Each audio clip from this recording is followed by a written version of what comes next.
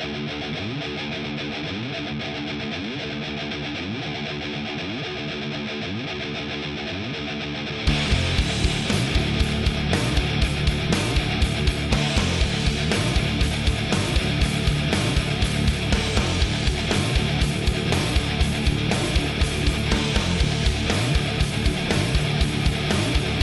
and gentlemen, welcome to the podcast where, yes, we can confirm that Lana just went through another table just now.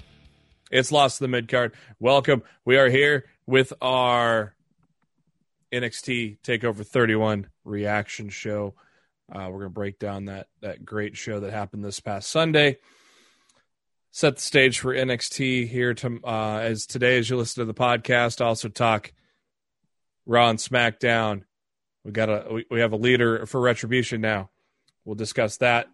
We'll talk about AEW and a whole lot more. But first, thank you to SpiderDuck.net for being our host, enabling us to be on iTunes, Spotify, and any of your favorite podcasting apps. All you got to do is search for Lost in the Midcard.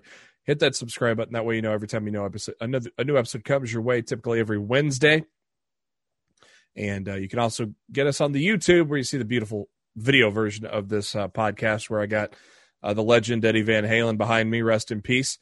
The links to all that are on our Facebook page, facebook.com/LostInTheMidcard, as well as our Twitter at LITMC Podcast, where we also share a lot of the great tweets from the wrestling world. And if you'd like to, if you don't normally listen to us or watch us on YouTube, head over there, give us a follow.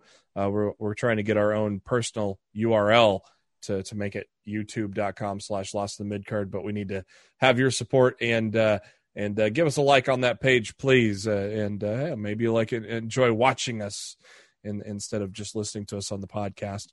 I'm your host, Jeremy Bennett. You can find me on the Twitter at JBHuskers. As always, my co-host, he is on the Twitter at RawF Showtime. It is Mr. Matt Black. Matt, how you doing? Stressing out, JB. Gee, why is that? I'm stressing out because LeBron's playing like a jobber.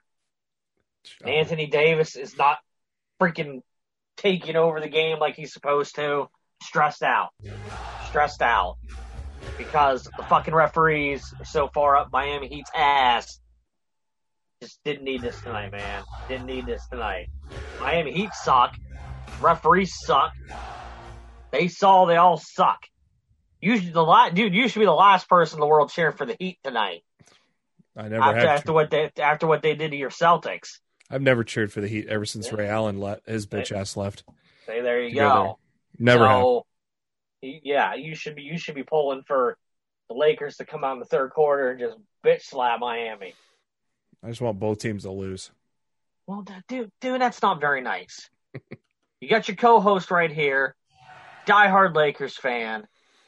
I need this because 2020 has sucked the ass. And it would be really nice if I could at least say in one of the worst years of this planet's history, at least my basketball team won the NBA championship. Yeah, it's against my religion to root for the Lakers. So then root for your co-host. Root for your co-host happiness. That's what I need right now. Oh. NXT Takeover 31. I want before we get into NXT, I want to apologize to all the listeners tonight because literally we are recording right now at halftime of Game 4, and there's no way that my eyes will not continually shift to the television in the second half of this game. So if I am off my game tonight, or if I make random comments that make absolutely no fucking sense whatsoever, well, that won't be any different than normal, but. Thanks, JB. I'd like to think when I make insane comments on here, at least they're, at least they make sense and at least they're, part of the ongoing conversation. So NXT Takeover. Win, what? I need this win. Yeah. What is it at halftime? What is it? They're up by 2. 2. 49-47. NXT Takeover 31 happened this Sunday. What do you think? What did you think of the Capitol Wrestling Center, Matt? On the one Matrix movie when Neo walked into that room, and he was surrounded by like a million television monitors, Yeah. that's the Capitol Wrestling Center. Yeah, it's That's weird how they. That's exactly what it reminded me of. It's While weird I how like they. I like the LED layout in the Thunderdome, but the way that it's walled out in the newly named Performance Center, I don't know, it looks pretty weird to me. Yeah, it ain't bad. No, it's not bad. It's just it looks weird. Yeah, it's kind of weird how they gutted the whole performance center. So now, like, the whole purpose of it was to train your up and coming wrestlers, and now it seems like that's kind of pushed to the side. Well, the last thing they should be doing right now is training talent in these conditions anyway, because they went and attempted to do that, and that's what got a whole bunch of new tests for everybody. Yeah. Done. So I think honestly, all the students should just be getting paid time off right now. I think Mark Cho said he's like, oh well, maybe that's where WWE's going if the Amway Center when the Amway Center deal's done. But I've read when the Amway Center deal's done, they're going to a larger venue. That's what Triple H pretty much implied on his conference calls this week. Yeah. Last week, I guess at this point. That when if the WWE left the Amway Center, that he thought that they would be going someplace bigger than the Amway Center. So I don't foresee Raw and SmackDown emanating from this building, but I definitely see it as the permanent home for NXT for the foreseeable future. Yeah. I think with all the positive cases that occurred not only on the main roster but the NXT roster, I have to feel like Full Sail was like, we don't really need you guys on campus right now. You guys can come back when this all blows over, but right now y'all need to go do your own thing elsewhere. And I kind of feel like that's what happened. Yeah. The Capitol Wrestling Center, a mixture of fans virtually in attendance, as well as NXT superstars, as well as some fans, 100 fans, roughly, from what I heard for this event, the 100 fans were mostly made up of friends and family of wrestlers, but also some fans were allowed to attend as well. But from my understanding, you can't buy tickets to this. Yeah. Like it's not like a paid admission thing like AEW's doing with Daly's Place. It's basically you got to know somebody to get in, and they're tested. Any fan that's going in is getting tested on Tuesday, and they're getting the temp check on Wednesday when they go in. So, I mean, at least they're trying to take precaution, which I give them credit for. First match of the evening was for the North American Championship, Damian Priest against Johnny Gargano. I've looking around the internets, I see a lot of people saying that this might have been Priest's best match in NXT. You think you think the same, Matt? No, I think his match with Balor was better. It was a good opener, though.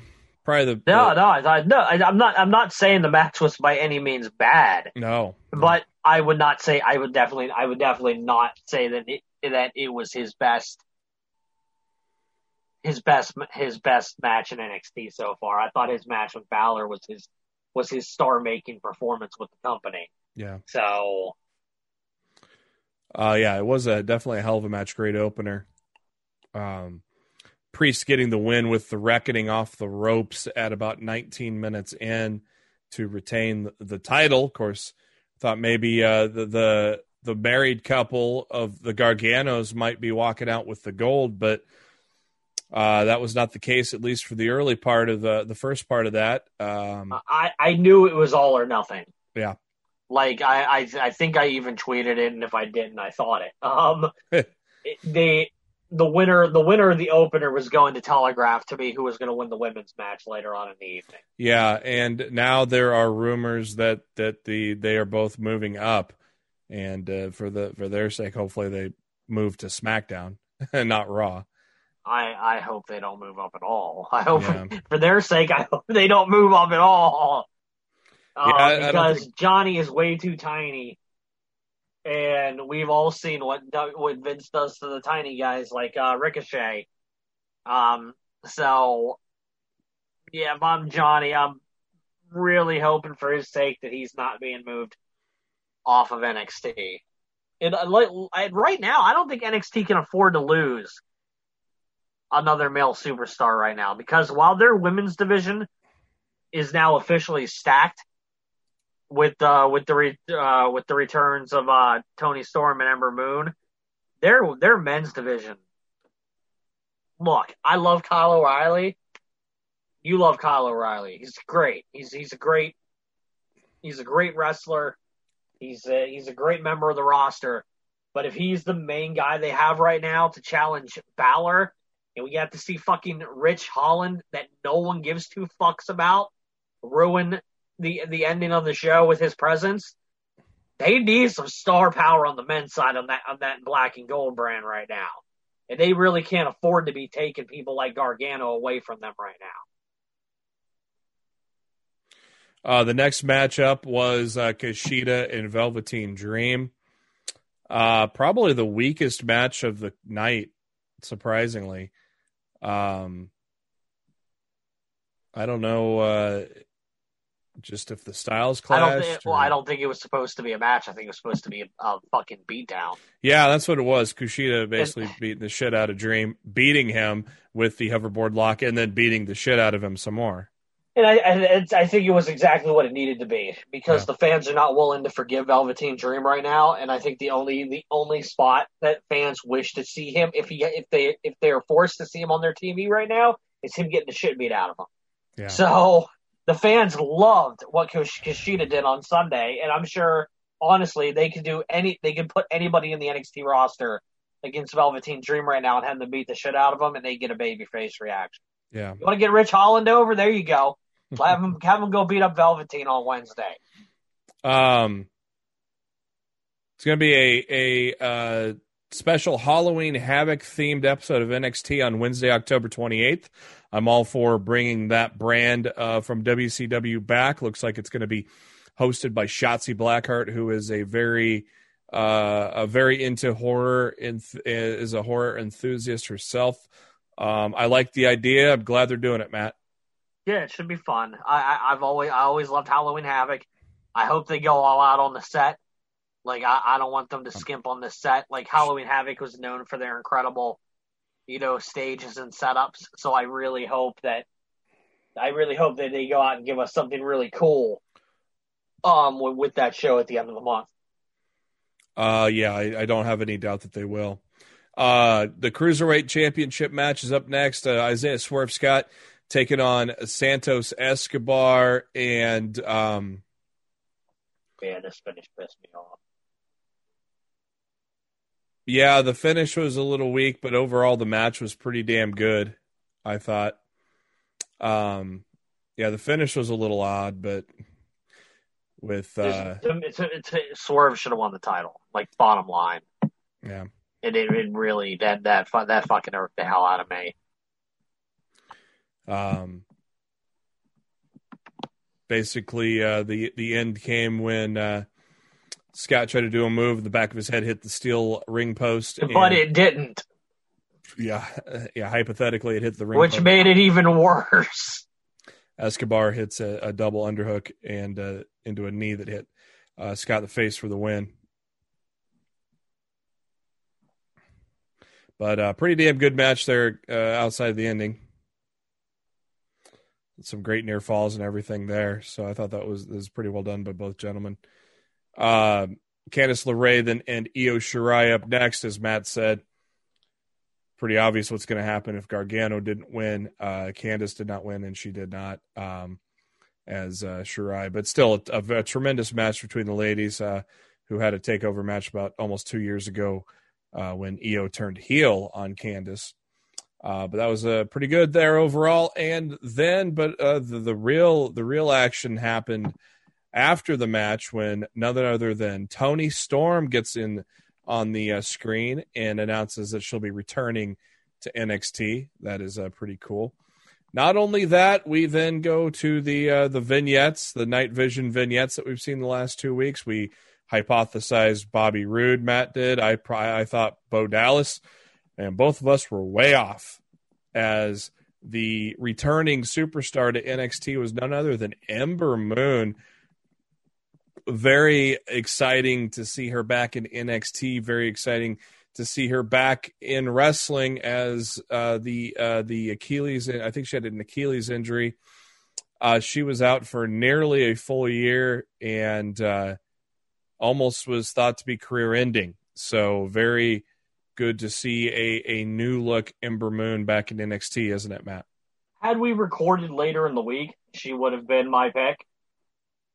Because I think it was going to be Rude. And WWE is like, now we're bringing them back to do pair him with Dolph. We're bringing back to Raw, and Triple H is like, all right, we need to pivot, and then they did pivot.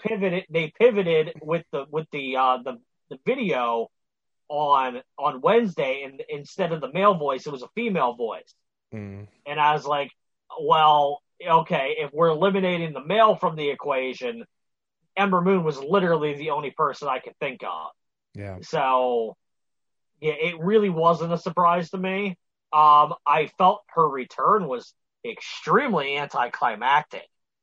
Like, I thought it should have been more of her production. I thought they should have hit her music, played with the lights, something, maybe let her speak.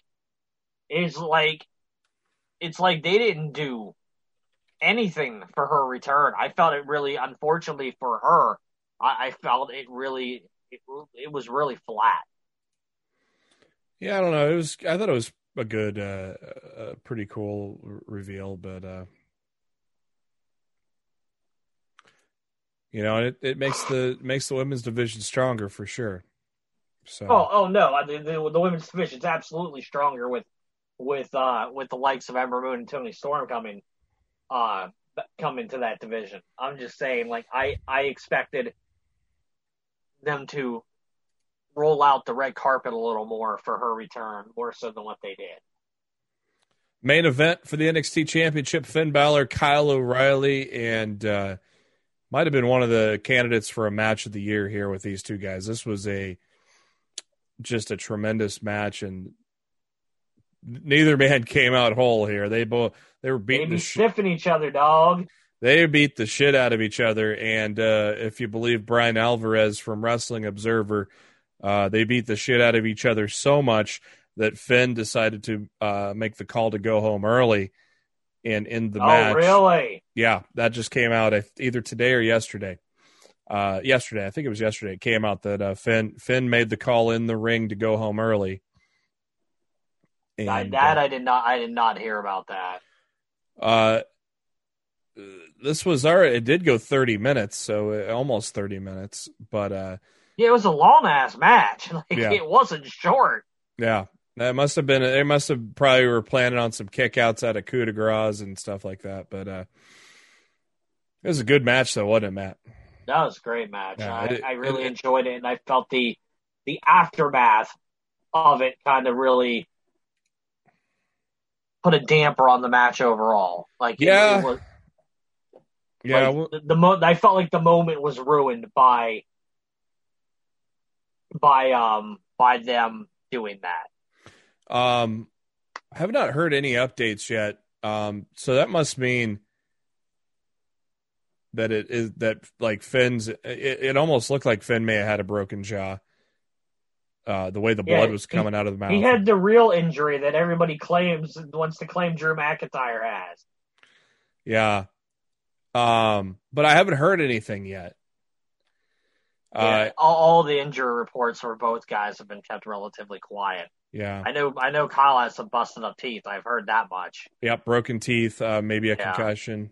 But yeah, nothing official yet, which is weird. So I don't know if they're saving some announcements for NXT or they just truly, are just banged up and they got out of it, As Matt is referring to, the end of the night was really random. I mean, Rich Holland is a good prospect, a good talent, but it was a weird way to end NXT, a weird way to end a takeover. Like I told Matt on Twitter, when I watched it, because I was gone on Sunday, so I watched it later Sunday night.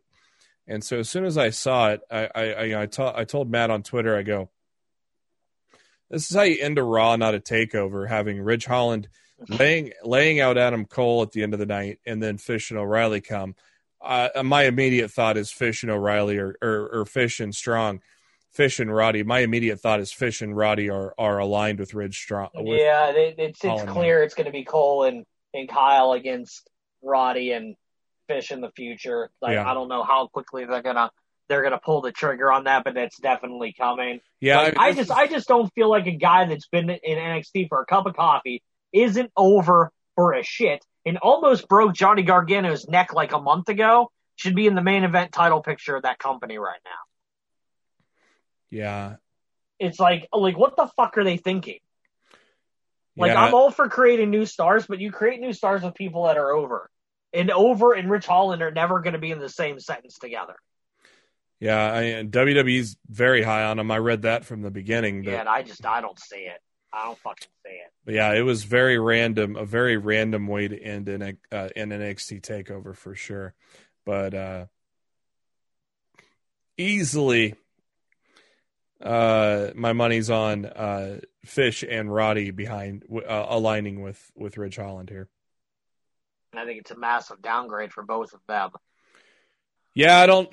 Much like the New Day, I don't think the era should be broken up. But all the great ones got broken up at some point.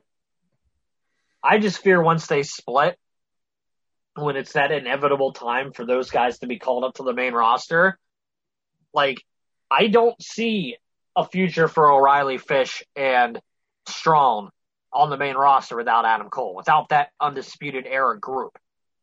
They were best together, and and I worry, as long as Vince is in charge of that main roster, I don't see a good future for those guys. No, not at all. So I'm worried for all of them. Splitting up the era is dangerous for all of their long-term WWE careers. Isn't Adam Cole's contract about up too? We keep hearing rumors about that, but we don't have any factual information one way or another. Thanks to everybody. Thanks to everybody that voted in our poll after Takeover went off the air. Of all the votes, we had nobody that voted C, D, or F. It was all A's and B's. 26.3% giving it a B rating, and a hefty 73.7% of the audience giving NXT Takeover an A. So it was definitely their best takeover of the Performance Center era. Yeah. I don't even really think that should be up for debate. No. It was definitely it still didn't feel like their typical takeover event, like the ones we've gotten in years past, but it was easily the best one of I think there's been 3 takeovers in the PC era now. Or was there 4? I can't remember now. Okay, regardless, it's the best one that they've done so far. So, some breaking news. News out of UWN. Who cares? Chris Masters announced for next week. Oh, I do like me some Chris Masters, but is anybody really watching that product? Seriously. I can't see anybody. If you are, please tweet us at LITMC podcast and tell us that you're actually watching this weekly UWN stuff. I find it hard for people to pay to watch this, Ziggy Dice's mystery tag partner was Effie. A lot of people that follow the indies will know who Effie is. So he tagged with Ziggy Dice to take on Watts and Pope. And Chris Masters next week, and a huge announcement next week. So you'll hear it on the podcast next week what that huge announcement is. NXT announced just... we'll give it to you for free. Yeah, we'll give it to you for free. No, we're going to lock it behind Patreon. that we don't have. Maybe someday. Recently just announced that kicking off NXT on Wednesday will be Ember Moon, and the only good, they finally let her speak. And an interesting matchup also set for NXT on Wednesday as Kushida takes on Tommaso Ciampa. Yikes! Yeah, that's 2 psycho killers going at it. That's gonna be good. I can't wait. I don't know who they're gonna put over there. That should be their main event. That should be the main event Wednesday night. I would assume they put Kushida over, but because Ciampa hasn't really been in anything meaningful. Like he wasn't at TakeOver, so I don't know. Impact Wrestling tonight, as what we've been doing. We watch a little Impact before we record. Victory Road was this past Saturday, I think. Saturday or Sunday? Saturday. It was on Impact Plus. It was if it's your first time signing up for Impact Plus, it's free for a month. So it was essentially a free mini pay-per-view Saturday night. Tech problems aside during the first match, afterward they got it all figured out, and it was a solid show.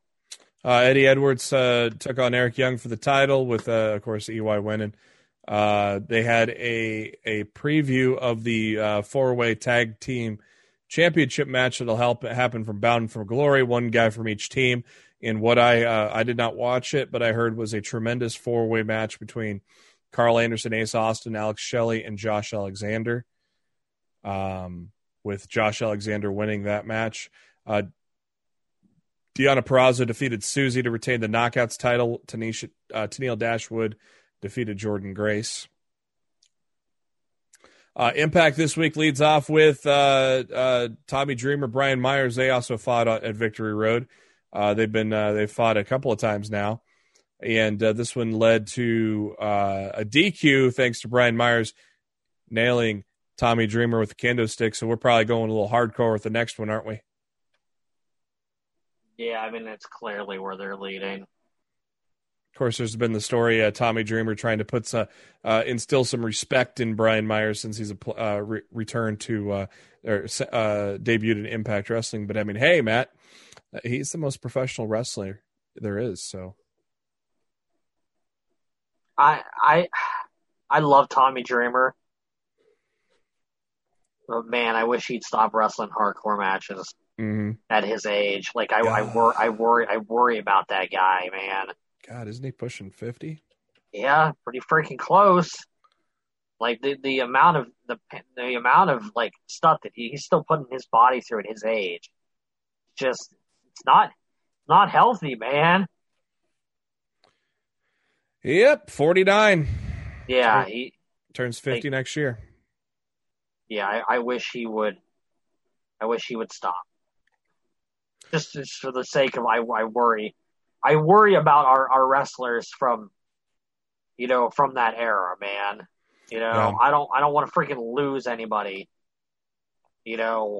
Like Tommy can still work.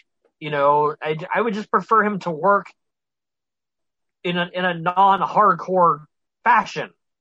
Yeah. Moose is still looking for that TNA World Championship. Well, searching the gym in the parking lot area for it, but no luck there.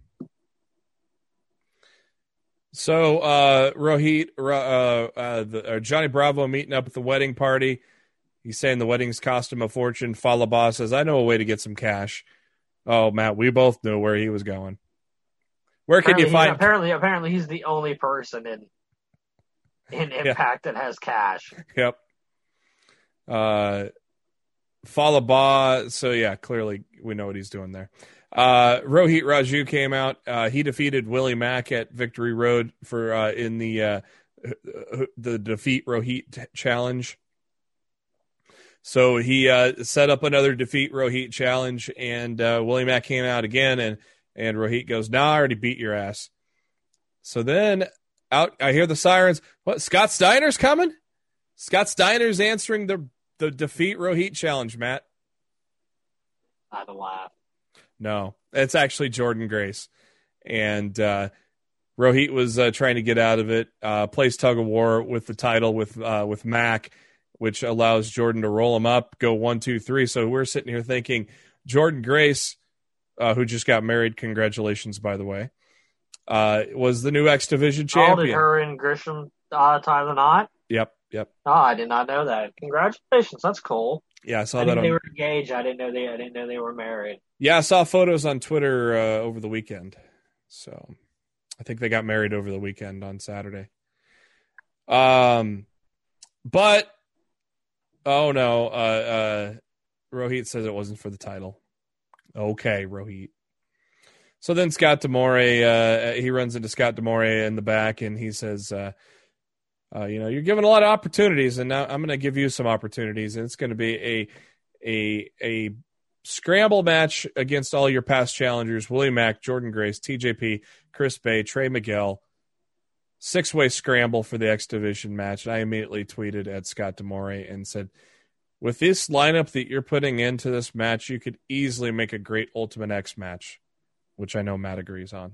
Absolutely agree. Come on. Look who's in this match. Who wants to see a scramble match in 2020 anyway? Scramble matches are lame. Look who's in this match, man. It's a loaded match. They all could make for a good what the hell? I'm seeing a random yoga ball on the court for the basketball game. That was random. Look at who's in this match. They could all make for a perfect mixture for an Ultimate X match. Come on.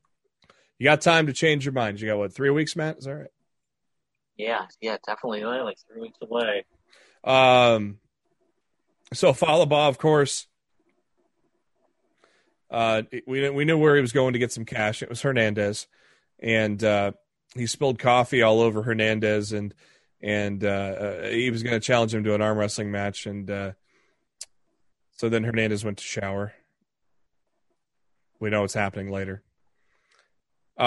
Triple XL took on the Rascals in a tag match. I think that was a rematch from Victory Road as well, with the Rascals winning. I love their finishing move. That what the hell is it? It's almost like I'm not even quite sure what to call it. Yeah, it's called the Hot Fire Flaybon, and I meant like the technical term. Yeah, well, it's like a standing moonsault by Zach Wentz. It's like he does a standing moonsault, but then Desmond Xavier, his partner, like gives him a mini pounce and pushes him onto the opponent. It's fucking cool. It's a cool ass move there for sure. Fallah Boss sneaks into the showers and steals money while Hernandez is cleaning up. Come on, Hernandez. You gotta lock that money up, man. Jimmy Jacobs went to Impact Wrestling's doctor to see how Rich Swann was doing, while we see a guy in scrubs the entire time. That we're like, there's Eric Young, and apparently this rehab facility has the worst security in the world, don't they? No shit.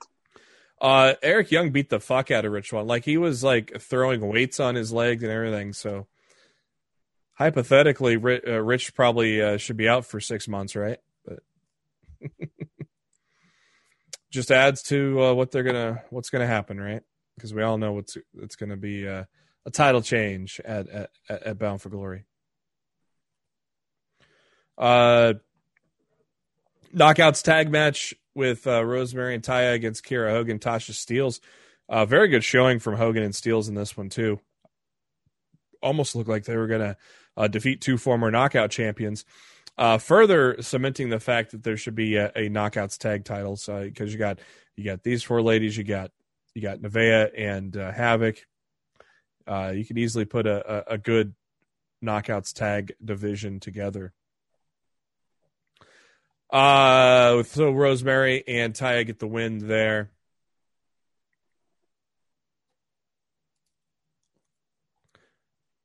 Then we got the Deaners against Crazy Steve and Johnny Swinger, followed by a backstage segment where Kylie Ray goes ballistic on Kimberly, and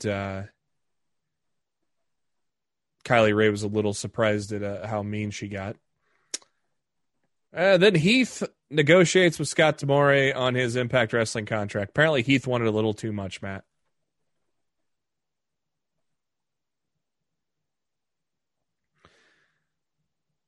But obviously they are stretching out this whole thing with Heath getting a contract. They're really stretching it out, but yeah, I think they're stretching it out too much. So then Heath leaves. And he's mad at Rhino. He said that he was talking about how after his great promo with Drew McIntyre, WWE offered him a new deal with a lot of money. I think that's kayfabe, Matt. I mean, I guess it's possible. They thought enough of him to bring him back to run the segment. They might have offered him a new deal when he was there. Who knows? Shit. But then he's like, yeah, I'm going to sign this new contract so I can sit on my ass for 5 more years. I don't know. It's easy money, but at the same time, you kind of want to do more with your career, right? Yeah, no, I would agree with that. EC3 threw the TNA World Championship off a bridge. So are we gonna see Moose crawling through a creek next week looking for the title? I hope not. I hope it's just done. Or is that going to be the new TNA Hardcore Championship? Oh God! A little blast from the past. And backstage segment with Sami Callihan and a psychotic Ken Shamrock. And the main event. Ace Austin, Madman Fulton took on the Motor City Machine Guns. Non-title match, as it's going to be a fatal 4-way match with both teams, along with the North and the Good Brothers. It broke down with the North and Good Brothers coming out, but in the end, it was the Machine Guns getting the pin there. I honestly think that there ain't the Good Brothers are going to probably win it Bound for Glory. I would certainly think so. But a great main event. Look, there's no way they didn't sign them guys to big money deals. Yeah. And at this point, it makes sense. They're 2 of your biggest stars. They're drawing a lot of attention for your company. It just makes sense to put the titles on them. Yeah, and last week's Impact was really focused on the tag division, and this one had the tag division in the main event. And they delivered with a hell of a match, too. So the tag division, very strong in Impact Wrestling right now, only got stronger with the Good Brothers. In a pretty entertaining episode of Impact, as Matt and I are saying. It's better than Raw. So, amen to that. Man. I'm just baffled how night and day Raw and SmackDown are right now. When they're running under the same creative regimes, it doesn't make any sense. No. It doesn't make any sense. And there's just never any continuity. Like, SmackDown was shit for a while when it was new to Fox because Vince, I think, had his fingers in it too much. And now I would agree with that. So now he's probably just going back to his flagship to put his fingers in, and it doesn't pay attention to SmackDown as much anymore, as my guess. I don't know for sure, but if that's the case, it says that Bruce Pritchard can write a really good show as long as he's not having to write for Vince. Is he still doing both? As far as I'm aware, yeah, he's in charge of both shows, which is why it baffles me how much better SmackDown is every Friday than Raw. Because I heard the rumor of Shane taking over, and Pritchard's just focusing on SmackDown. I have not heard that. Yeah. AEW Dynamite this week kicks off kind of this is episode 52, so almost to the 1 year anniversary of Dynamite. This aired on September 30th, I believe. So yeah, so right before the anniversary on the 2nd, but of course they're going to save the anniversary celebration until the 14th, as this week is going to be the celebration of Chris Jericho's 30 years in pro wrestling. We kick things off with Darby Allin and Ricky Starks, a hell of a match with two guys that definitely can be the future of the company. They put on These guys definitely work well together. That's for damn sure. And with the coffin drop on the back of Starks, Darby Allin gets the win. Cody Rhodes makes his way out for an interview with Dasha. Talks about how his trainer Al Snow told him you'll always wrestle hurt, but not necessarily injured. And he says it's a shame when you lose the title in 3 minutes, but he got a call from Hollywood. He took the offer, and now he's back and made it look like he wasn't going to accept the dog collar match at first, but that was just to swerve you. He pulls off a very passionate speech to announce that he is going to accept the dog collar match for the TNT Championship. Brody Lee, an angry Brody Lee, comes out. The fight broken up by AEW officials and a bunch of wrestlers, and we have a big pull-apart brawl. Brandy comes out and hits a senton onto the Dark Order guys. Nyla Rose is beating up on somebody, and Anna Jay went after Brandy, and chaos ensued. Normally, those are the type of things AEW saves for the end of the show, Matt. And as much as I love the brawl, I didn't understand what Brody was so mad about. He's the one that laid out the challenge. Right? So, like I said, the brawl was great. I really enjoyed it. It's not like he called his mom a hoe or anything. Yeah, I was very confused by all of that, but it is what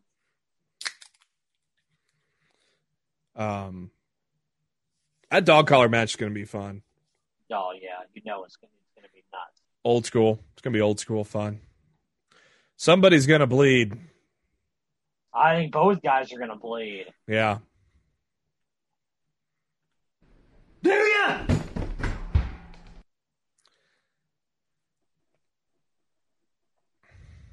FTR interviewed by Tony Schiavone, and Poor Tony.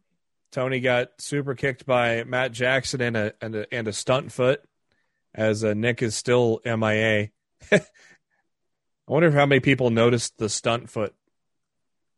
I wonder how many people have noticed that Matt's not there, or that Nick is not there. Yeah, I mean it's very. I'm kind of giving them a pass right now on not advancing the storyline. Just on the fact that I think it's because the fact that Nick's not there at the moment. Yeah. But when he gets back, like, damn, we need to advance this fucking storyline. Yeah.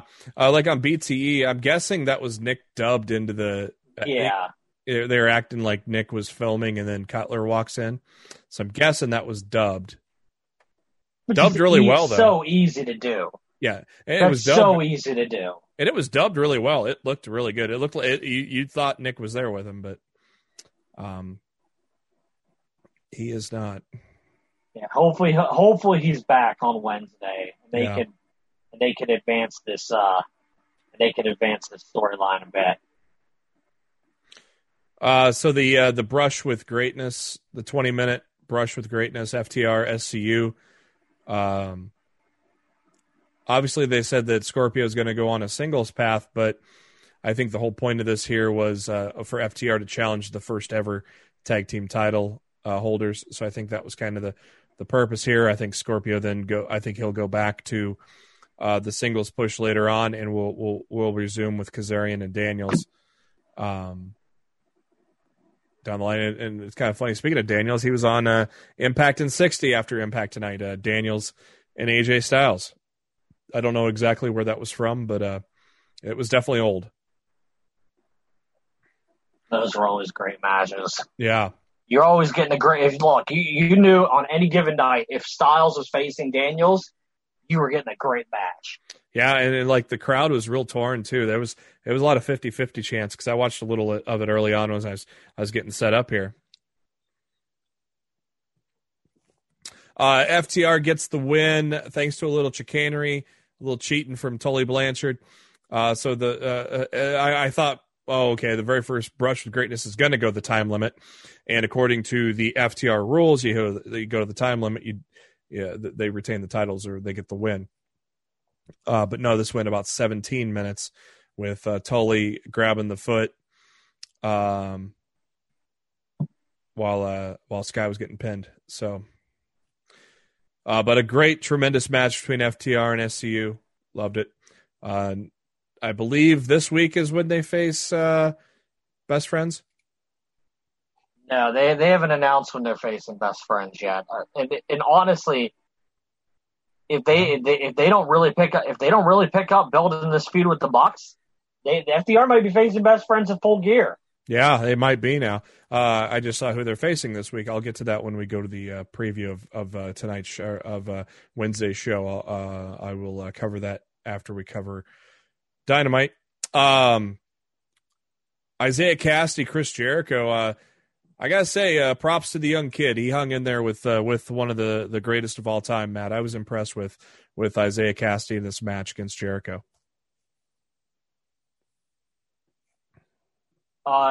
Yeah, I mean, Jericho's doing Jericho things. You know, I love that he's working with all the young talent in AEW. Like he's making them look like $1 million too. He's doing what the legend position in a wrestling company should be doing right now. And that's helping to elevate all the young stars and putting them on his level so they mean more to the average viewer. Like, oh man, this dude can hang with Chris Jericho. Like, even if they don't win, you know, Jericho's still making them look like $1 million. Yeah. You know, it's so freaking important. And that was a tremendous Judas effect, wasn't it? That looked brutal. That was sick. Sick. That looked brutal.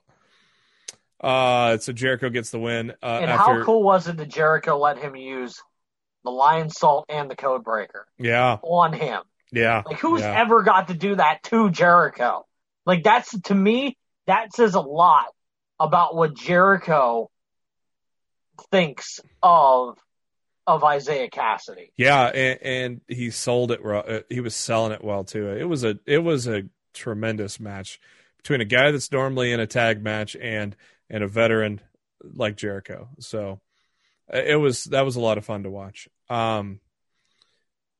Inner Circle beat up Cassidy after the match. Matt Hardy with a chair and Mark Quinn got in and fended them off. Jericho then sucker punches Luther because him and Luther got into it, I believe, a week prior, and again this week. So for those that don't know, Jericho and Luther, they go way back. They go about 30 years back. So, and they actually did you see the countdown to the Dynamite this week? I did not. There's a really good video package with Jericho explaining like the history between him and Luther and everything, and it was very well done. I'm sure they'll play that on Wednesday then. I would like to hope that they do, because I mean, not like just like you said, you watch Dynamite every week, but you didn't see the countdown YouTube video. Like that's something that really needs to be shown to the average viewer who's not watching everything that AEW does like I do. Yeah, so, and like, Jericho. I'll be watching Dark later tonight. Jericho mentioned how like Luther was more over in Japan than he was way back when, and kind of kick started a rivalry way back then with those guys. Miro and Kip Sabian planning for the bachelor party. They were at a barcade. And a very interesting cameo from Billy Mitchell. If you're not familiar with Billy Mitchell, he's the self-proclaimed world record Donkey Kong scoreholder, but there's been evidence of him cheating as well. So, but a very interesting cameo having Billy Mitchell show up in AEW there. That was a little interesting. Well, they're both diehard gamers. I mean, the cameo that made sense. I didn't know who he was. Yeah. And like somebody had to tell me afterwards who it was. So, and that's fine. I mean, I think it's cool. I don't have any issues with stuff like that. So clearly his bachelor party is going to be very video game related. I would have to believe. Yeah. So I'm looking forward to seeing what they all came up with for this. I think it'll be fun. Yeah, I think Miro and Sabian are working really well together. I've been entertained. I was entertained by this segment a lot. I think they do pretty good. They do pretty good together. It's very entertaining. Best friends with Orange Cassidy interviewed before Orange Cassidy's match. They were right at the stage. FTR shows up and calls them backyard wrestlers and whatnot. Best friends act like they were going to punch out FTR. They flinch, and best friends laugh, and Cassidy goes, weenies. And they leave. As Only Orange Cassidy can pull that word off and make it sound cool. Orange Cassidy took on 10 from the Dark Order. Quick little match there with Orange Cassidy getting the win. MJF and Wardlow show up to Inner Circle's locker room. MJF congratulating Jericho on his big win against Cassidy. And has gifts. He has Inner Circle personalized jackets for everybody but Sammy Guevara. Poor Sammy. I'm really interested to see where they go with this Jericho and MJF stuff. Well, clearly, MJF is trying to weasel his way into the Dark Order by getting rid of Sammy. You mean Inner Circle? Yes. You know what I meant. I'm distracted right now. Bear with me. So you want me in the Inner Circle? Do you want to be in the Inner Circle? You want me in the Inner Circle?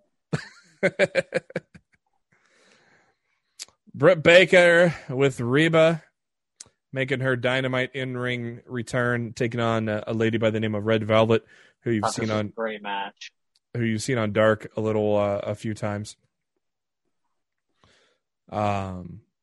Britt Baker getting the win in about 5 minutes there. After the match, Reba hands the old black glove to Baker, and she applies the lockjaw.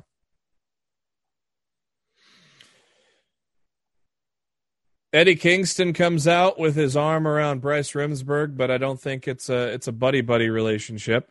But I do love the story they told of Eddie saying that him and Remsburg go back about 18 years.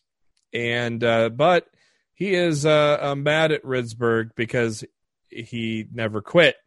And Remsburg said, well, we may be friends outside of here. Inside of here, it's all business, and you were unresponsive, so I called the match. I thought this was a great explanation of a backstory and an explanation of what happened. So I thought that was really well done. Eddie, along with Penta and Phoenix, it appeared they were going to beat up poor Remsburg, but Jon Moxley made the save.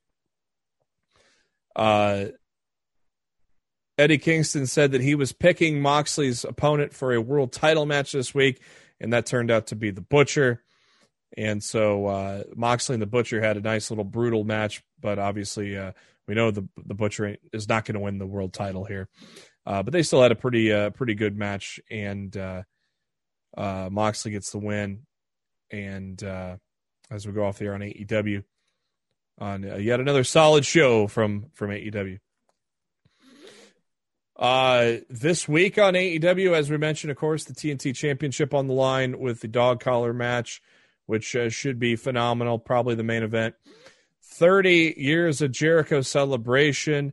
As we mentioned, the mini feud that he's having with Luther, a longtime rival and friend outside of the ring.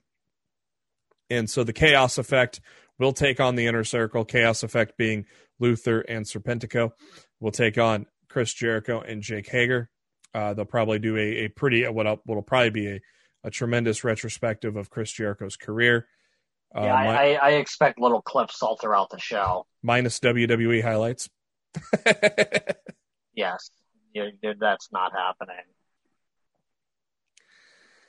The brush with greatness, the 20-minute brush with greatness, FTR is going to take on the Hybrid 2. That's a joke. And, this can be fun. Couple of big boys for the FTW Championship. Brian Cage against Will Hobbs. That should be really good. Yeah, I'm excited for that. I still think a lot of people that just regularly watch Dynamite don't know much about Will Hobbs yet. And I think this is going to be a really good showcase for him. Big Swole going to take on Serena Deeb. And so a pretty loaded lineup there for this week.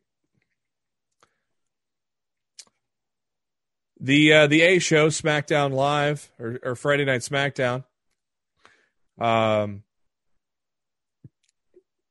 kick things off with Roman Reigns. And said, do not call him the tribal chief until Jey Uso proclaims that he's the tribal chief. So he proclaimed to Paul Heyman to not call him that any longer until he is acknowledged by Jey. Which I'm assuming is going to be the big gigantic stipulation of their Hell in a Cell match. Yeah. I'm assuming like the winner has to call the loser. The loser has to call the winner the tribal chief or something along those lines. So Jey comes out, says if Jimmy didn't throw in the towel, the championship would have been Jay's right now. We laugh because Jey was getting his ass beat. Roman Reigns said he was trying to do Jey a favor by putting him in the main event, putting a payday in his pocket for his wife and kids. Reigns says he loves Jey. He loves Jey more than a brother, he loves Jey more than his brother. And Reigns said he's been there for Jey his whole life. And all he wanted to do was raise him up, and all that Jey had to do was acknowledge him as the tribal chief. Reigns said that Jey embarrassed Roman and the whole family while breaking Jey's heart. Great heel move, making it look like Jey's the bad guy now. With great points, by the way. This has been a tremendous fucking story.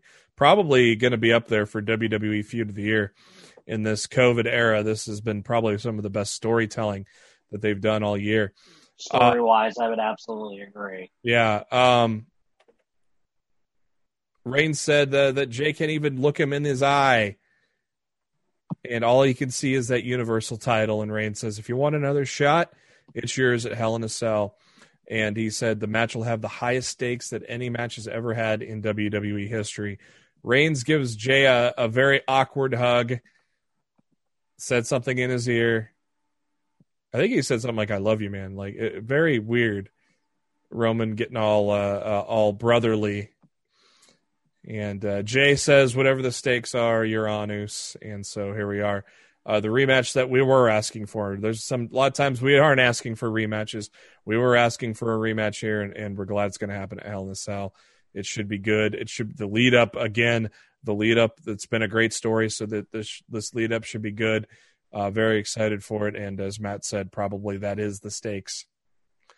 Honestly, that should be WWE's tagline at this point. WWE, run it back, because that's all they fucking do anymore is just run the same matches back over and over and over again. And I was excited. Yeah, look, I was excited about Keith Lee and Braun Strowman until they did the count out brawl afterwards. And I groaned. I'm like, oh my God, we're going to see this 12 more times over the course of the rest of the year.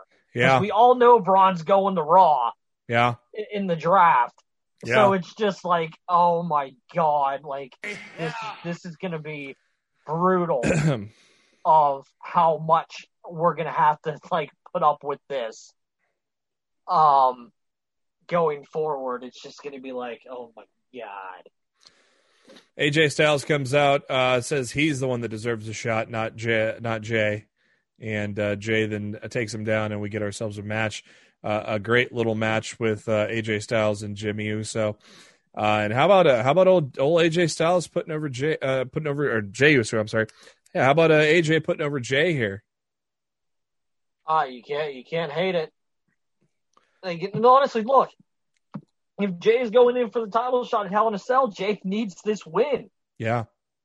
He had to win. Yeah, that was pretty impressive to see him beating AJ Styles in a one-on-one match.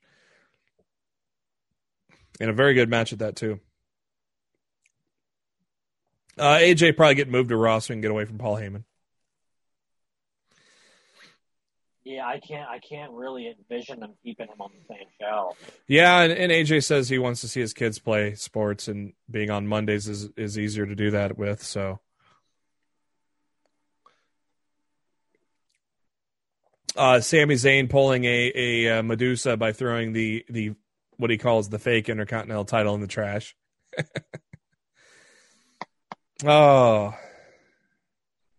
Otis took on John Morrison in a very short match. We're getting the court case next week. I don't know where this is going. If they screw Otis out of this Money in the Bank thing, I've heard. I think this is from Alvarez. I think I've heard that the plans for what they were going to do with Otis and this contract have changed many times. Yeah, hold on. I got a tweet from WrestleVotes. Oh. That I want to pull up today regarding this. Yeah.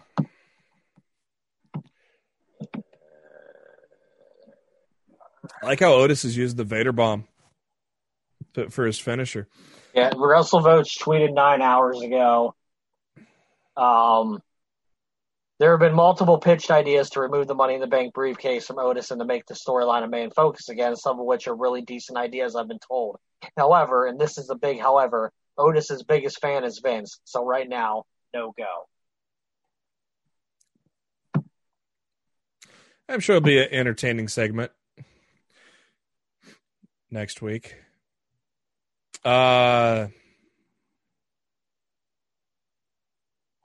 Sheamus and Shorty G had a very short match. Kevin Owens, the KO show, sporting a Street Profits shirt. Very cool to rep the old Profits. Alexa Bliss is his guest. KO basically questioning why Alexa is, allowing herself to be under the spell of the Fiend. And we all know where this was headed, right, Matt? Oh, yeah. The lights go out, the Fiend with the mandible claw. It seemed like he had that claw in a very long time, too. Yeah, we all knew that was coming when he kept pressing on those questions with Alexa. 6-man tag match, Matt Riddle, Kalisto, and Grand Metalik against Corbin, Cesaro, and Shinsuke. The good guys get the win, but the Lucha House Party continues to fight. They have unveiled the lady behind the vignettes, which we all knew was Carmella, thanks to the tattoo. And Carmella saying that she's no longer here to dance around, and she's not our princess anymore, and she's untouchable unless she doesn't want to be, which I don't know what she meant by that, but okay. Sasha Banks came out for a promo, basically saying that she's going to take the title off of Bayley at Hell in a Cell. There's no way. No, they said they're having a match next week on SmackDown. Oh, that ain't gonna. Yeah, exactly. Like, there's no way that match is happening. No, there's no fucking way. That ain't gonna have a finish. We're ending this. I don't even think the match is gonna start. Yeah, we're ending this at Hell in a Cell. The draft begins Friday and concludes Monday. Always like draft night; those are always fun. Sometimes the shows aren't the greatest, but it's always cool to see what happens and who goes where. Honestly, I'd rather them go back to the format where it's a SmackDown guy wrestling a Raw guy, and the winning brand gets the lottery pick on the screen. So at least that way, there's no logic that has to be involved with who goes where. You don't have to be like, well, why did they pick her or why did they pick him? Yeah. If it's just Raw and SmackDown, they're battling. SmackDown wins, they get the random lottery pick on the screen. Like, yeah. I don't know what way they're doing it this go round, but I would prefer it to be that way, because last time they were drafting people from these brands in rounds. It was like, why the fuck are these guys taking, like, they took like Humberto in like the second rounder or some ridiculous shit on the last draft, and it just didn't make any fucking sense. Yeah. So, like, I would prefer them to to not do that. We'll see. Big E mentioned, he wants his hands on Sheamus before they get split up in the draft, which means they're probably getting split up in the draft. So he wants a Falls Count Anywhere match, which will happen on the draft edition of SmackDown, along with Kevin Owens. The card for Friday SmackDown is pretty stacked. Yep, Kevin Owens and The Fiend, and it'll be The Fiend, his first match on SmackDown.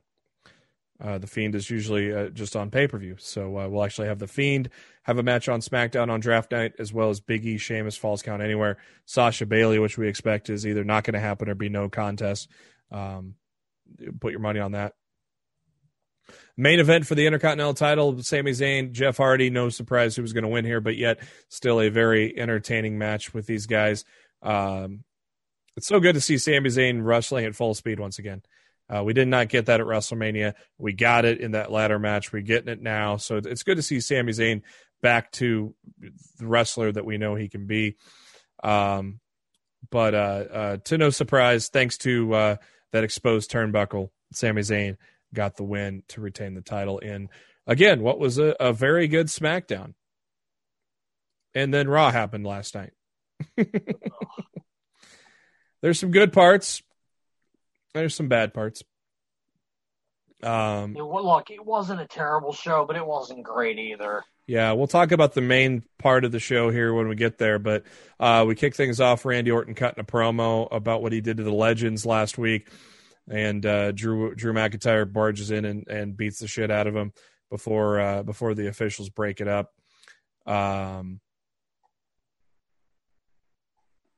Decent little segment there. 6-women tag, Asuka, Dana Brooke, Mandy Rose took on Natalya, Lana, and Zelina Vega. And as I said in the open, Lana just went through another table. As the good girls got the win in a fairly quick match, about 5 minutes, and then the return of Nia Jax, Shayna Baszler, who are now medically cleared, which is kayfabe. They were just held out due to COVID concerns. They were going to put Natalya through a table, and Lana grabbed Natalya, and then Nia Jax puts Lana through the table for like the 80th time since Miro debuted on AEW. Not a coincidence, Matt. Not a coincidence. No, it's not at all. R-Truth with a mock draft board with Little Jimmy going. They're splitting up Little Jimmy and R-Truth according to R-Truth's mock draft board, and the other Carmella was on there too. I thought that was funny for those that remember when Carmella and who was the other Carmella? Was it? I don't know. R-Truth called both Mandy and Dana Brooke the other Carmella on Raw Talk last week. Yeah, I don't know if it was. Might have been Charlotte, or it was somebody that you saw from behind that was blonde, and I don't know. I thought it was Carmella. I don't know. But he slips over a mop bucket, and Drew Gulak, who's dressed as a custodian. That's another funny part. R-Truth calling him Randy Orton. You ain't getting me, Randy Orton. R-Truth is just so fucking hilarious. It's great. He consistently makes chicken salad out of chicken chip. Other way around, but yeah. Or no, you're right. Never mind. Yeah, whatever. MVP talking to Mustafa Ali, Apollo Crews, and Ricochet. He's still trying to recruit for the Hurt Business before the draft comes up. Ali says no. We chuckle because we know what's happening later. Apollo Crews says no. Ricochet's thinking about it, Matt. Should have taken him on the deal. He should have. I think he might in the end. You never know. At least he wouldn't be jobbing all the time. Rollins and Murphy in the ring as they face Mysterio and Humberto Carrillo. I don't think we've seen this kind of mix before, huh? Now, to be honest, though, I think WWE, run it back. I think there's a good future of putting Mysterio and Carrillo together as a permanent tag team. I think there's a good future there, Matt. I think there's a lot more that they could do with Dominic than stick him in a tag team with the void of charisma that is Humberto Carrillo. Well, they're gonna eventually run out of things to do with him and Seth. So, of course, the big thing was Rollins demanding an apology, and then Murphy saying that he should be the one that gets the apology. That's when Carrillo and Mysterio came out, tag match, and Rollins and Murphy get the win. Murphy gets the pin and then walks off. I think the whole thing with Murphy and Rollins is just a charade to further fuck with the Mysterios. I think so too. And Aaliyah's going to join him. So.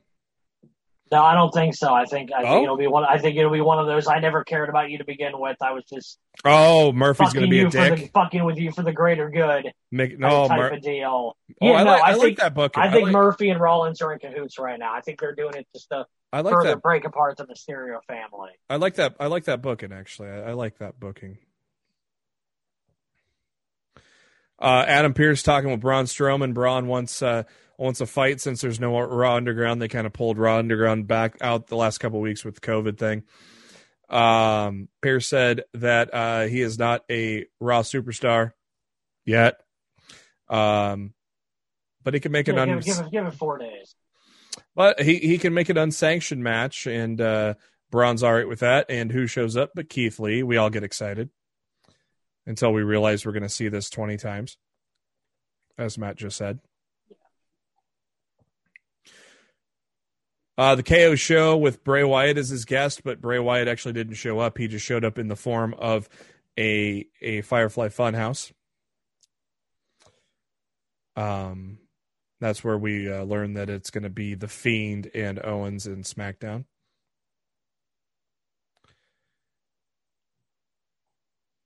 A lot of people guessing that Aleister Black may join a line with The Fiend. They may end up on the same show, Matt. I don't know about all that. And as we mentioned earlier, Braun Strowman, Keith Lee never really got going. They just did all the big spots, busted through a barricade, busted through the video wall, went off the stage, all that fun stuff. So, bunch of huge bumps from those two guys in a short amount of time. R-Truth, it was like a triple threat match inside of a garbage dumpster. That's literally what happened for the 24/7 title. R-Truth got his baby back. Congrats to the 42-time 24/7 champion. Seriously, R-Truth is gonna get the title back for the 247th time, and they're gonna retire it. I think that's the end game with the 24/7 title. He's gonna retire. He's got a long way to go to get to 247, but that's my guess. Oh my God.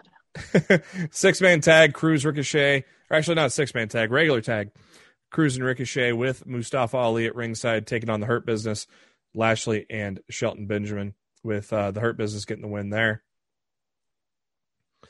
More Aaliyah and Murphy talking.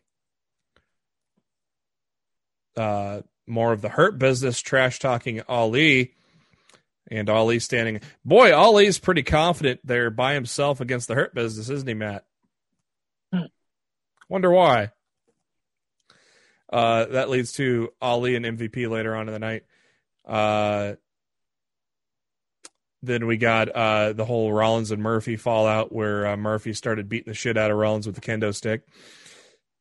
And then Rollins begging for mercy, but then ends up turning and eye gouging Murphy, and then Aaliyah comes out, and then the Mysterios come out, and all that stuff. Aaliyah saving Murphy. Poor naive woman, huh? Yep. That's my opinion, anyway. The the WWE Women's Tag Team Championship matchup next. Now that Nia Jax and Shayna Baszler are on television, they faced the Riot Squad. Brutal matches. They pretty much decimated Ruby Riot. Baszler did pretty brutally and decisively as they get the win there. Mustafa Ali took on MVP. MVP was getting beat up, so he just said, screw it. Lashley, Benjamin, get in the ring with me. And so they were getting ready to beat down Ali when the lights start flickering. Retribution shows up, and MVP asks Ali, are you with him? Ali acts like he is with him, but So then it looks like Ali is aligning with the Hurt Business to attack Retribution. When Ali gets out of the ring, faces T-Bar and Mace. Isn't that Mace? Is that who what's Dio is? Yeah, I think that's Mace. Slapdick is Shane Thorne. Slapdick and T-Bag. And MVP used Matt's name for T-Bar. MVP called him T-Bag on Raw. I'm sure Matt popped hard for that one, didn't he? I'm stressing out over here, JB. Yeah, I see the Lakers are up 5 on mine. I'm behind you. Yeah, probably. They're up by 5 over here, but I'm just too close for comfort right now, man. You definitely popped when MVP called him Teabag, though. Dude, I like the Hurt Business, man. I do too. I think it's the best thing Raw has had as far as storylines throughout this era. You know, I mean, they're doing great stories on SmackDown, but I think overall, if you're looking for a good story on Raw, it's been the Hurt Business. It's rejuvenated MVP's career. It's rejuvenated Shelton Benjamin. It's reinvigorated Bobby Lashley. It will rejuvenate. I think Cedric's got the COVID or something. Yeah, for him to be off TV the last 2 weeks, I think there's a reason. I think there's a reason for that. Eventually, when Cedric comes back, it'll rejuvenate him. I would really like to see Ricochet join the group before the draft, so then he's kind of protected. That stays with the Hurt Business. I would not hate, but it almost seems like the Hurt Business might be going face now with Retribution. Yeah, I mean, it's really a what side are you on type of deal. So it could easily have Ricochet join them, and they could be a face group, a group of 5. And I just said a group of 5, Matt. You know what's coming up in November? Survivor Series. Yeah. Are we going to get Hurt Business and Retribution at Survivor Series? I mean, it's possible. I'll tell you what, though. Because I don't think WWE as a brand give a damn enough about about Retribution right now to form a team to go up against them. I'll tell you this right now, though. Ali revealed as the leader is the best thing that's happened to Retribution so far. I think it's an anchor. Look, I know Ali hasn't had the best luck in pushes in WWE right now, but I really don't think this is a good long-term investment for his character right now. I mean, sure, we don't like the group, but they're heavily, prominently featured, and he's the leader of it. So it is a big thing for Ali, and, you know, so it could be it could be what saves Retribution, to be honest, depending on where it goes. So.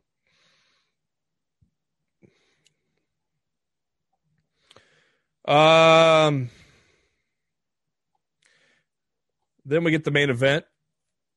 Drew McIntyre's Street Profits took on Randy Orton, Ziggler, and Rude. Really odd ending. It was Orton hits an RKO on McIntyre, and then they go off the air. It was like, I don't know if they were running out of time or what, but it was just an odd, abrupt ending to Raw. But hey, that's par for the course for this show. But hey, it was a better show than last week. It was a better show than last week. So Matt's clapping. They must have made a basket here. I'm behind Matt, so there we go. Lakers up 7 now, 2 minutes to go. They have so freaking out, man.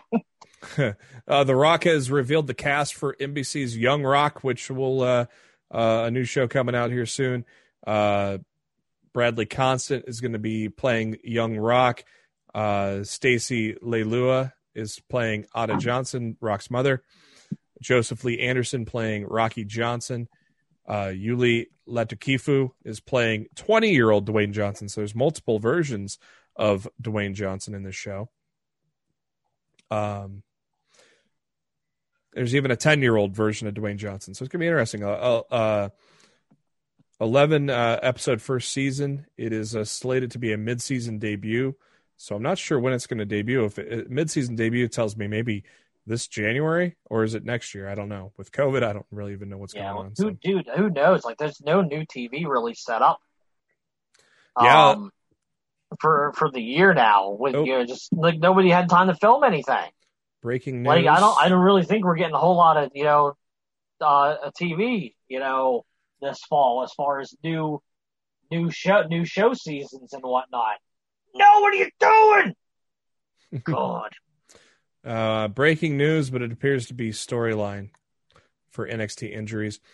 WWE has announced that Velveteen Dream has suffered a fractured wrist against Kushida. Adam Cole suffered broken ribs and contusions. So obviously the injury updates we wanted to know, we do not get. So yeah, that sounds a whole story to me. John Cena appeared on the Tonight Show with Jimmy Fallon as he has started to finally bring guests back in with COVID. Discuss all his John's projects, including Fast and Furious. When they did bring up the WWE, Cena said he's not done being an in-ring performer, but obviously inactive. But he's not been in the ring for the last time. He will be back, he says.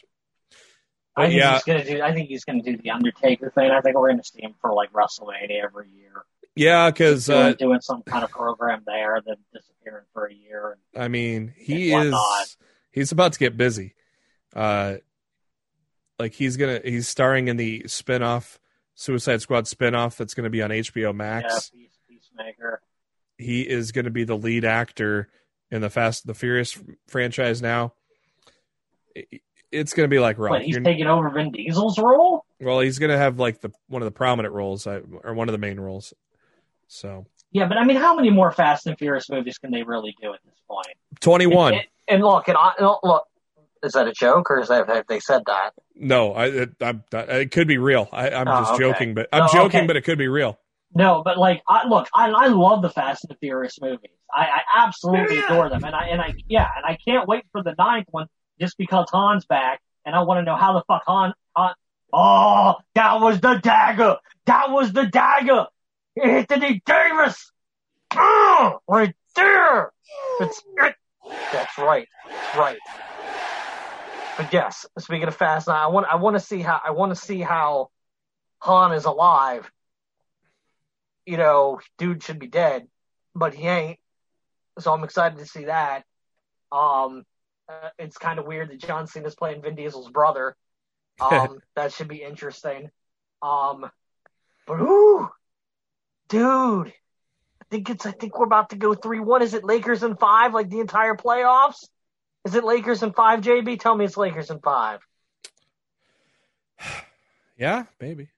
No, I need to hear you say it.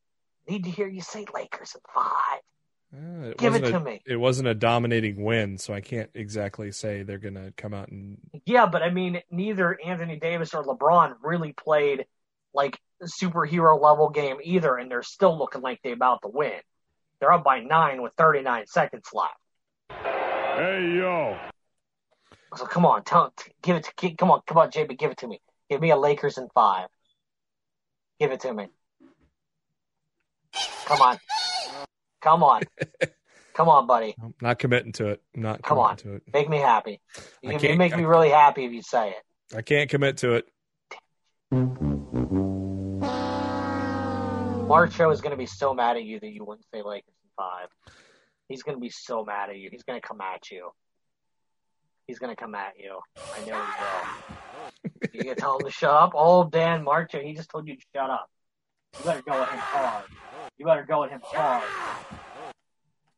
Shut up! There. Okay, that's fine. We're still up 7. 7. Some sad news out of NXT. Unfortunately, for the 3rd time in her career, Tegan Nox has torn her ACL. Yeah, good Lord, man. Yeah, unfortunate, but hopefully she can push through once more and return. She's a hell of a talent, still very young, so wish the best for Tegan in her recovery from a 3rd torn ACL. Lakers in 5. Jeff Hardy's scheduled a court appearance in Moore County Court in North Carolina has been pushed back. It was supposed to be on September 30th. It has been pushed back to October 22nd now due to court closures from the pandemic.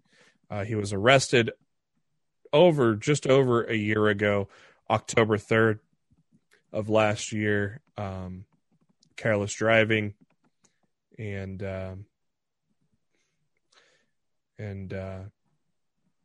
whatnot. Pretty sad thing there. Failed a sobriety test, and so that's getting pushed back a few more weeks. The Rock announced that the XFL will return in 2022, so not the new year here, but a year from now. Obviously, smart with COVID still not going away because people are idiots. XFL now is going to kick off in 2022. Yeah, don't kick it off till you're ready. Don't freaking rush into anything right now. Do it right. Billy Corgan gave yet another update on the status of NWA. His message on Instagram was as follows. 1 year ago, we shot our first episode of NWA Power. Suffice to say, it's been a crazy ride ever since, from trending #1 worldwide on our debut to successful pay-per-views to having to stop many plans due to the plague to Rosa appearing with the NWA Women's Championship on All Elite Wrestling to now adding our voice to the collective that is Primetime Live on the United Wrestling Network. I can only say to our fans, to our great fans, hang in there. We are currently talking about bringing back Power very soon, even if it means we can't have fans in the stands because we just want to get back to work. It's been nice to see our friend and former champion Tim Storm here. If anyone can lead us out of this, it's a man or woman like him who gives it all he or she's got when the chips are down. This sounds more grim than I mean because, but we're still here, still kicking, getting ready to rock. So good news, Matt. Sounds like they may start filming Power with no crowd, at least. But it'll be good to get Power back. Look, I know they said they didn't want to do it, but, I mean, this has been going on for so long at this point. Like, they need to do something. They need to get back. They need to get back in the eyes of the fans. Yeah. So. Yeah, I mean, and they're going to have a lot of work to do to get back the momentum they had. I mean, they had a lot of momentum, but now it's kind of gone, so. Yeah, their momentum's non-existent right now.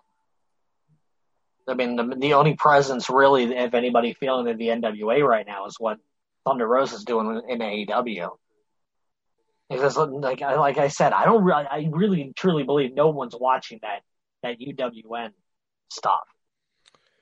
Like, I don't believe it. No, because I don't think anybody's going to pay. It's like TNA back in the day. How many people really paid $10 a month to watch that? Maybe that was a week. That was $10 a week, or $10 a week. Oh, that's what this is $7 a week. So yeah, but look, back in the day when people were desperate for more wrestling on their televisions, and NWA and TNA presented that option with a really great roster. Yeah, that's the thing. Me and my friends got together every week. We'd all pitch in $2. We'd order some pizza, and we'd watch the show at my friend's house every week.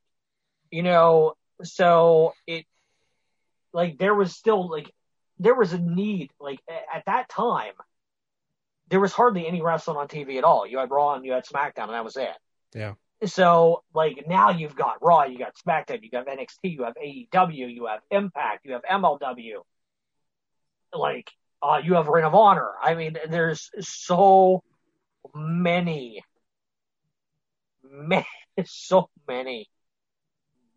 wrestling products out there right now that you can watch for free.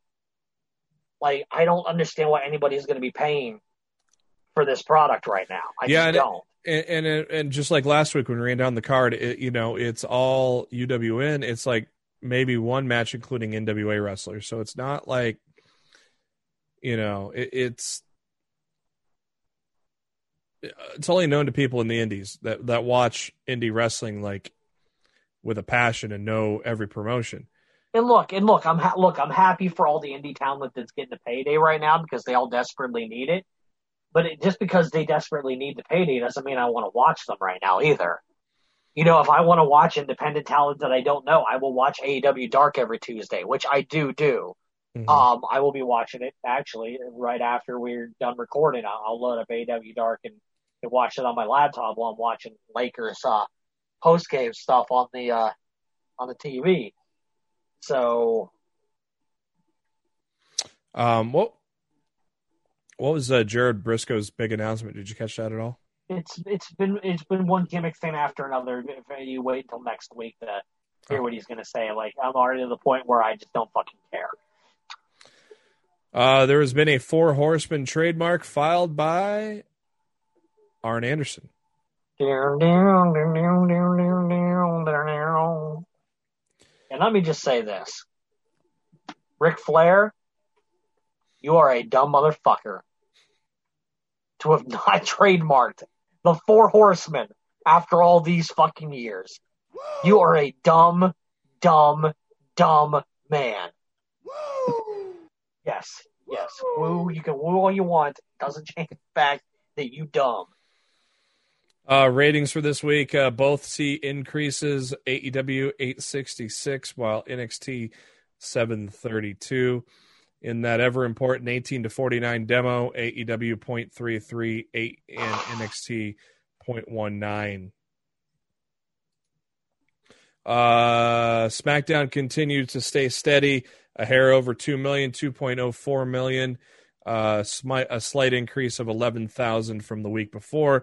Monday Night Raw faced 2 Monday night games and did not fare well. They dropped down about 150,000 viewers to 1.68 million.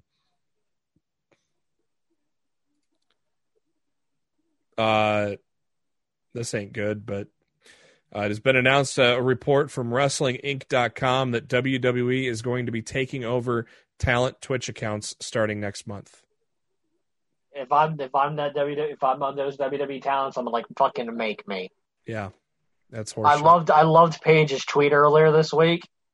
I missed it. She's like, I've learned a lot about unionizing today, or something along those lines. I did see that tweet. And I was just like, fuck yeah, Paige.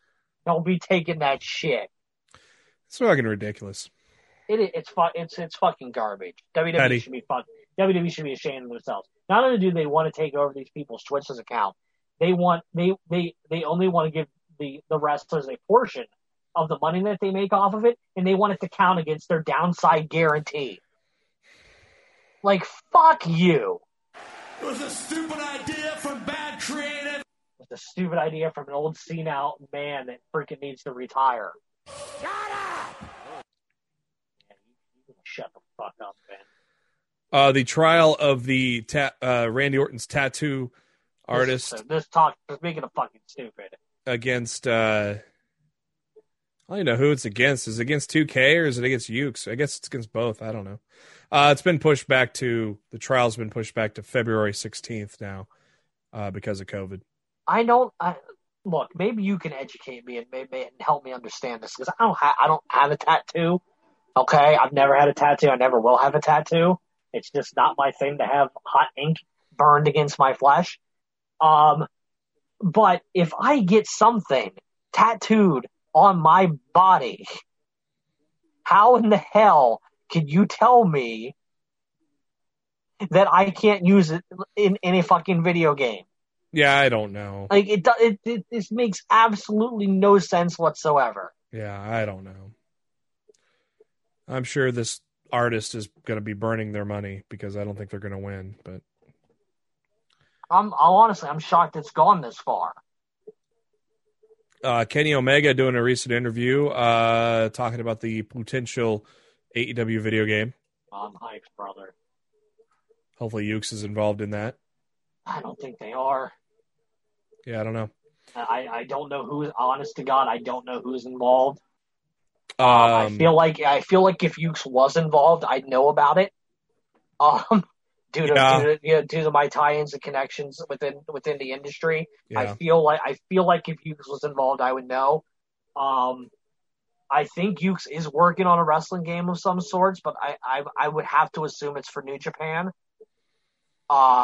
Because I have not heard anything regarding a deal with AEW and Ukes. The last I heard was that AEW and Ukes talked, and like this was several months ago, and AEW presented Ukes with a figure of what they were willing to pay, and Ukes pretty much laughed them off.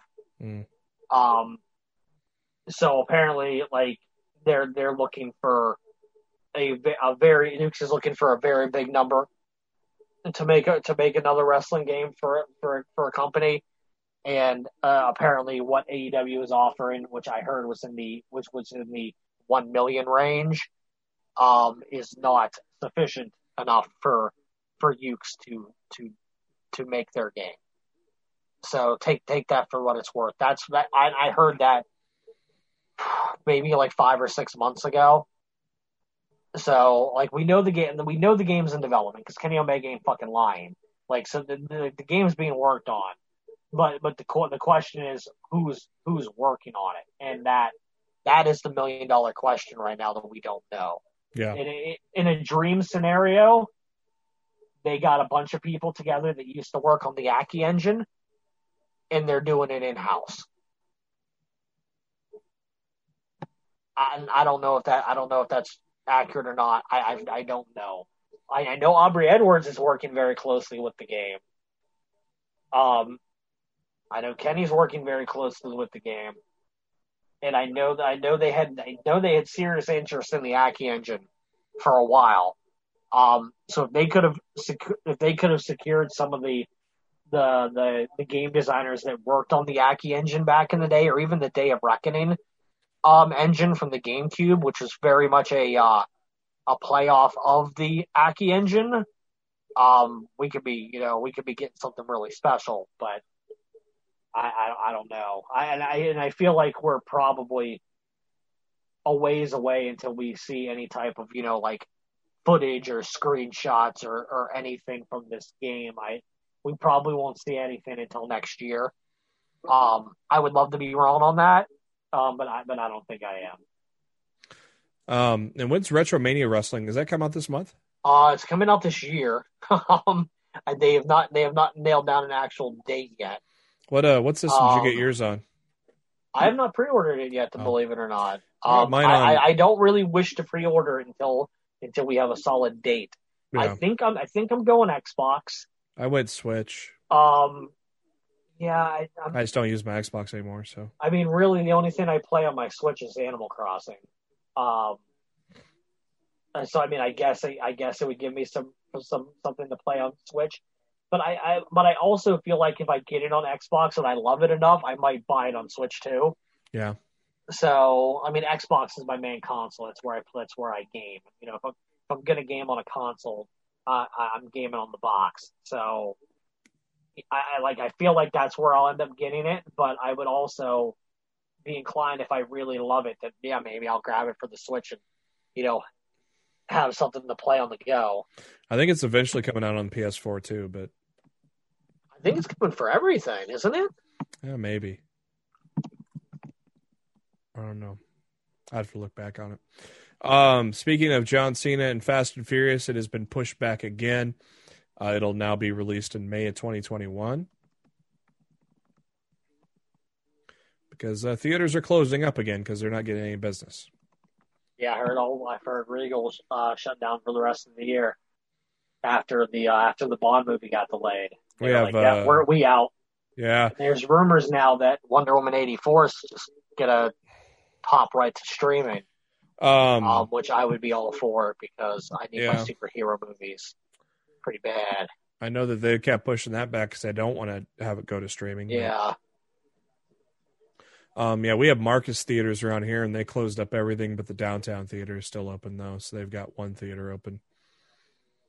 I wouldn't look. I love going to the movies, and I've always loved going to the movies. I love going opening weekend to a new superhero movie and just enjoying the shit out of it, but. Like, even if they opened one right now, like if Black Widow opened this weekend, I wouldn't go to the movie. I wouldn't go. Yeah.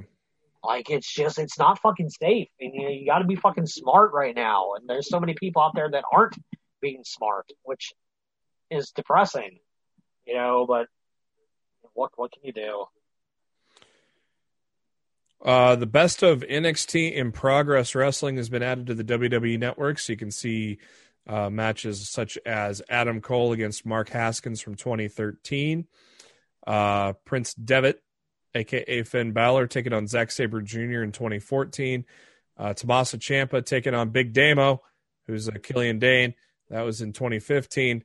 You got a Gargano match against Mark Haskins in 2016.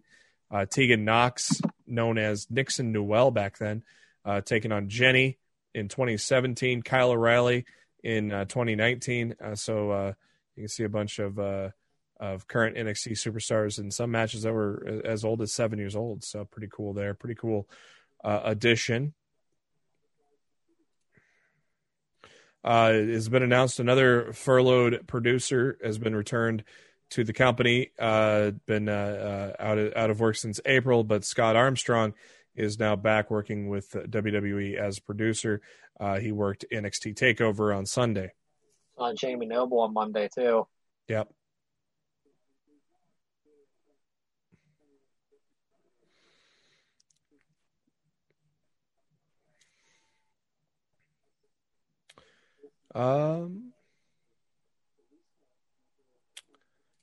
And some interesting news here.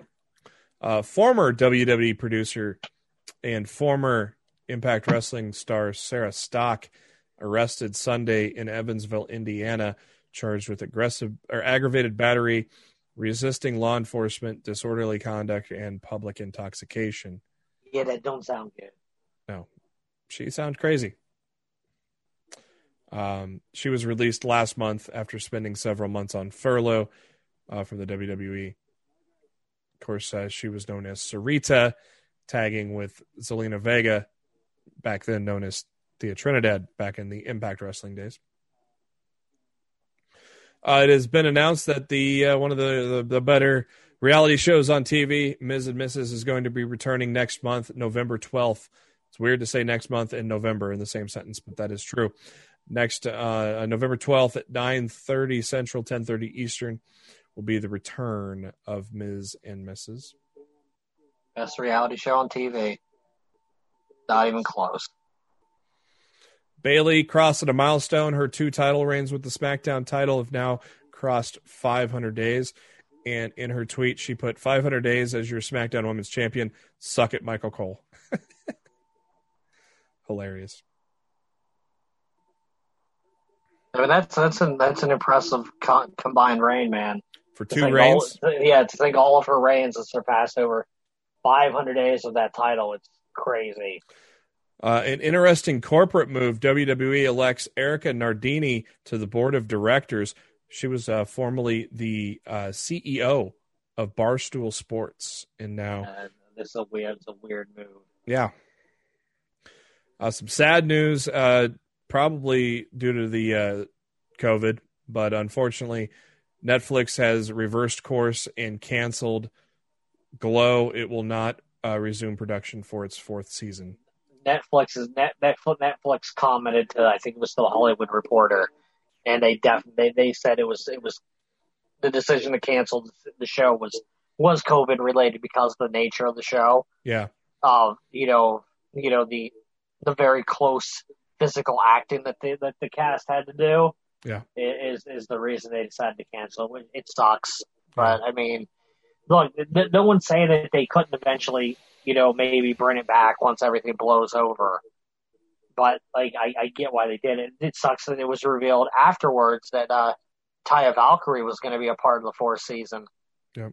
And she did some work for the season already before all the shutdowns happened. So that really sucks for her.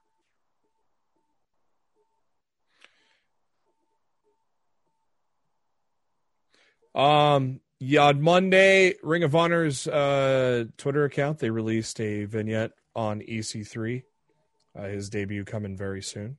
You've been warned. Warner Brothers has removed Black Adam from its planned December 2021 release date as they shift a number of films due to COVID. Which makes sense. They haven't had a chance to start filming the damn thing yet. Yeah. So everything's been pushed back in production there.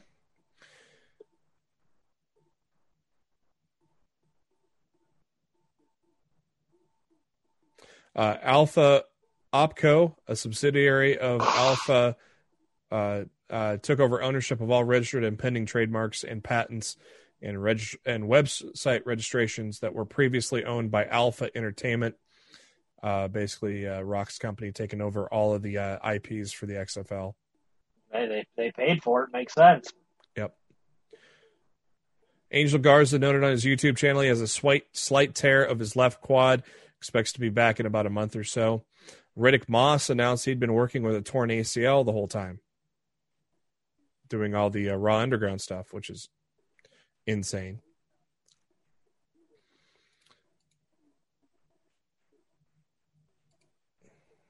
WWE files for 6 new trademarks, including Kaylee Ray, A-Kid, Amali, Amir Jordan, and Aofi Valkyrie.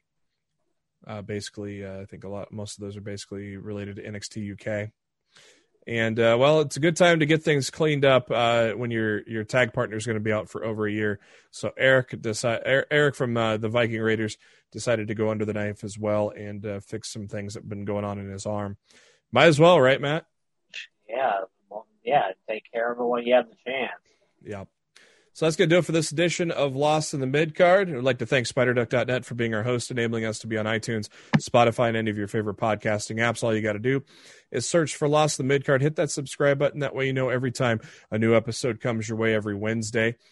And we're also on the YouTube. If you normally listen to us on the podcast, head to our YouTube channel. Give us a subscribe there so we can up our numbers there. We were looking to try to get a personalized website address there for YouTube. So it'd be great if you could help us out there. But in the meantime, if you go to our Facebook page, facebook.com/Lost in the Midcard, or Twitter at LITMC Podcast, go to the pinned tweets there. You can head to our YouTube page and check out the video version of the podcast. I am on the Twitter at JB Huskers. Matt is on the Twitter at Raw Showtime. And before we ride off into that sunset, Matt, what are your final thoughts? Something very important to say. You know what I'm going to say? I know what you're going to say. Say it. You're going to say Lakers in 5. Lakers in 5. That's the sound of the Miami Heat falling on Friday night. Well, a rare 2 days rest, which means Anthony Davis and LeBron will come in even better on Friday. Yeah, they don't play it on Friday. Yep. Well, it was a good wrestling week. Raw was better. Takeover was great. SmackDown was good. And I'm sure AEW is going to be awesome tomorrow night. So wrestling's been pretty good lately, so that's good. We didn't mention this on the show, but Florida lifting all its restrictions now. It's going to be interesting to see what happens. I don't like that. I don't like that at all. Yeah. Well, and I implore WWE and AEW to continue to exercise great restraint and caution in the months ahead. Yeah. That's going to do it for Lost in Midcard. For Matt Black, this is Jeremy Bennett. Thank you for tuning in. We'll be back at you next week.